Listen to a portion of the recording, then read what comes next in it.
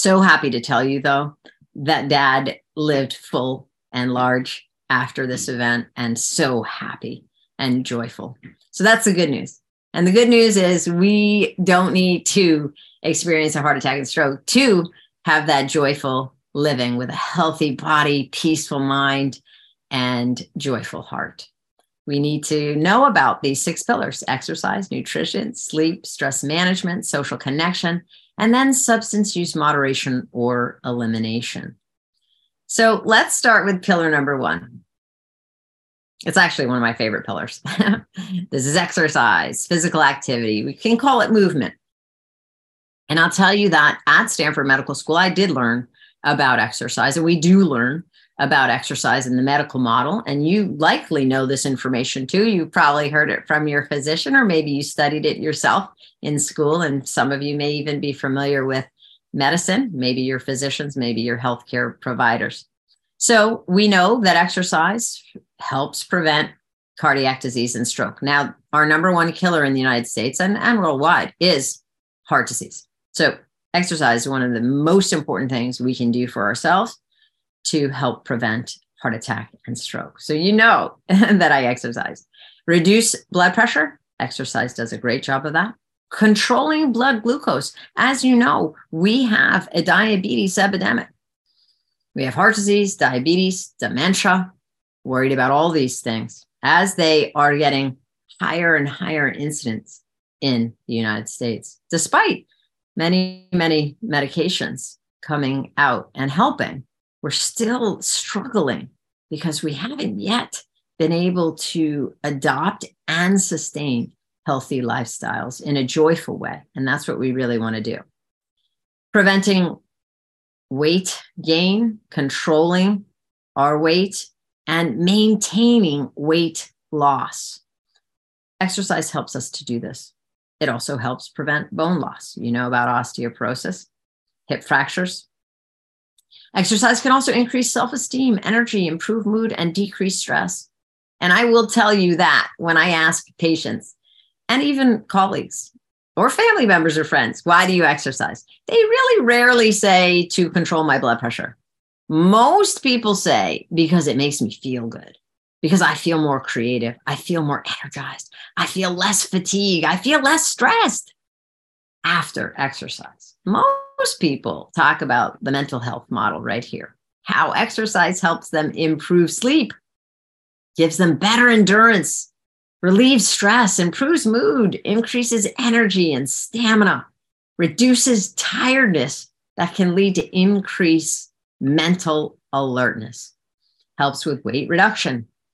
And then lastly, in the mental health model, they do mention something very important: reducing cholesterol and improving cardiovascular fitness. One thing exercise does very well, and we haven't yet developed medications to do this really well, and that is increase the HDL, as you know, the good cholesterol that we have. And exercise can do that. So that's another reason why I also exercise. And let's talk about all that I learned in medical school, and some of you learned in your schooling, how exercise can increase endothelial function. What's that? Endothelial function is the ability of our cells that line our blood vessels to vasodilate, to get bigger, and that allows more blood flow.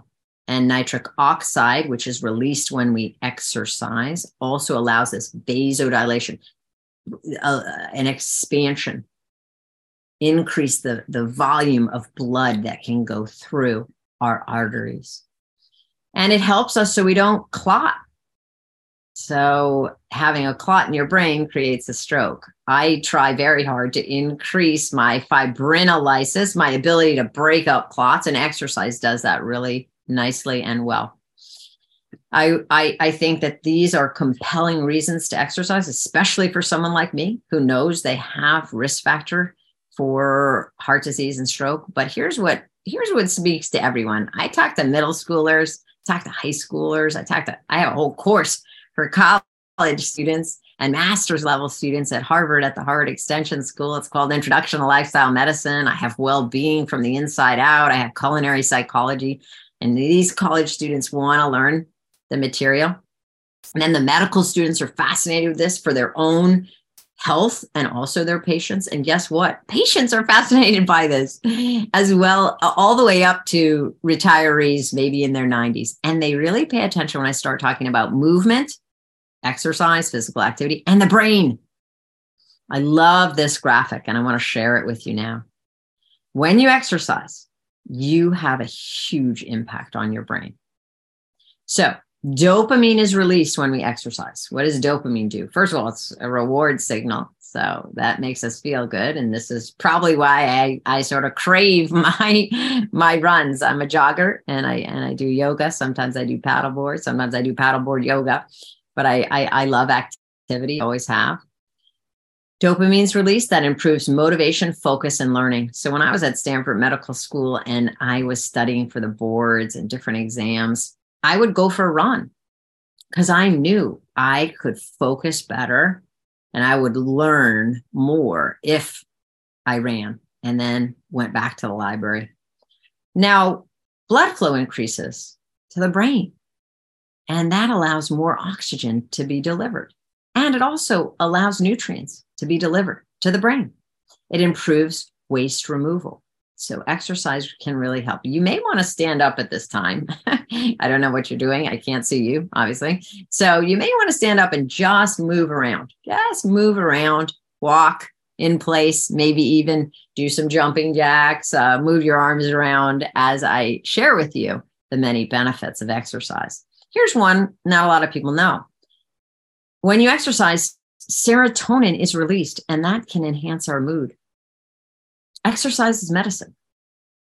So there have been studies that compare antidepressants to exercise. What dose? 150 minutes of moderate intensity physical activity in the week.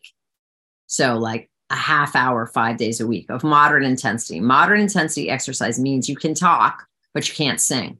If you can sing, you're in low intensity. If you can't sing, but you can talk, you're in moderate. If you can't even talk, you're in vigorous. So in this study, antidepressant takes 4 weeks to work. So give the antidepressant, usual dose, and give a dose of physical activity that works in this capacity, and that these are the guidelines to get 150 minutes of moderate intensity physical activity. At the end of 4 weeks and checked in on at 6 weeks and 8 weeks, guess what? Those that were in the antidepressant group, those that were in the exercise group, both had an increase in serotonin, similarly, had a decrease in depressive symptoms, similarly. So exercise was like an antidepressant. And mind you, I'm not telling you to get off your antidepressants. I'm not telling you not to take them. If you are being seen by a psychiatrist, if you have depression, these medications are powerful and very, very good. I am mentioning that exercise is a powerful way to enhance your mood. And why not do that? If you're on the medicines or you're not, I know for myself, when I exercise, my mood goes up. Definitely when I am in my routine exercise. So try it. Try it. Endorphins are released. You know this. That dulls the sensation of pain, also makes you feel good. That's that runner's high. Not everyone gets a runner's high. Mind you, I've been studying this for many years. I also learned fairly recently, a few years ago, that stretching also releases endorphins. Stretching. So you don't necessarily have to run. It's called a runner's high. So of course you can get this with biking. You can get this with yoga. You can get this with many other physical activities. It doesn't have to be running, but please realize that you can feel really good with exercise. Then people with ADHD know this. Often their physicians have recommended exercise because it releases norepinephrine, and that improves attention, perception, and motivation. Now, here's one of the questions I asked you to begin. I said, do you know what BDNF is? This is brain-derived neurotrophic factor, and it's released when we exercise. Protects and repairs neurons, brain cells, from injury and degeneration. Not only that, hormones combine with BDNF to grow brain cells, neurogenesis it's called, create more neurons, create more brain cells. How do you do this? Exercise, which increases BDNF, combines with other hormones, and you can have more neurons. This is new news. When I was at Stanford Medical School in the 90s, we didn't know medically, scientifically, we didn't know that you could increase the number of your brain cells, your neurons, throughout your lifespan. That was new news and very important news. So please know, when you exercise, you're doing your body good, you're doing your brain good. And not only that, exercise can change the shape of your brain. What? Yes. So research has shown that when we exercise, we can increase the volume of our hippocampus. You can't see the hippocampus here. The hippocampus is deep within the brain. It's part of the limbic system, and it's very, very important for memory consolidation. Remember, I talked about dementia and the concern about dementia and the rising rates of dementia. Well, one thing we can all do at any age, at any stage of our life, is to exercise. And we could increase the volume of that very important part of our brain called the hippocampus, which will allow us to consolidate memories. Now, remember what I mentioned to you. Use your hippocampus to remember this, that we are evidence-based in lifestyle medicine. So what I do, I love research. I'm a huge, I guess we would call it nerd, geek, whatever you want to call it. I have always been throughout my entire life, but I love to read research and articles and learn more and more. I will share with you that we've known this since 2011. So that this isn't public knowledge and people aren't yelling this out the window and megaphoning this throughout cities and towns. I don't know. But we need to understand that exercise can increase the volume of the hippocampus, which you can see now lighting up in orange and purple.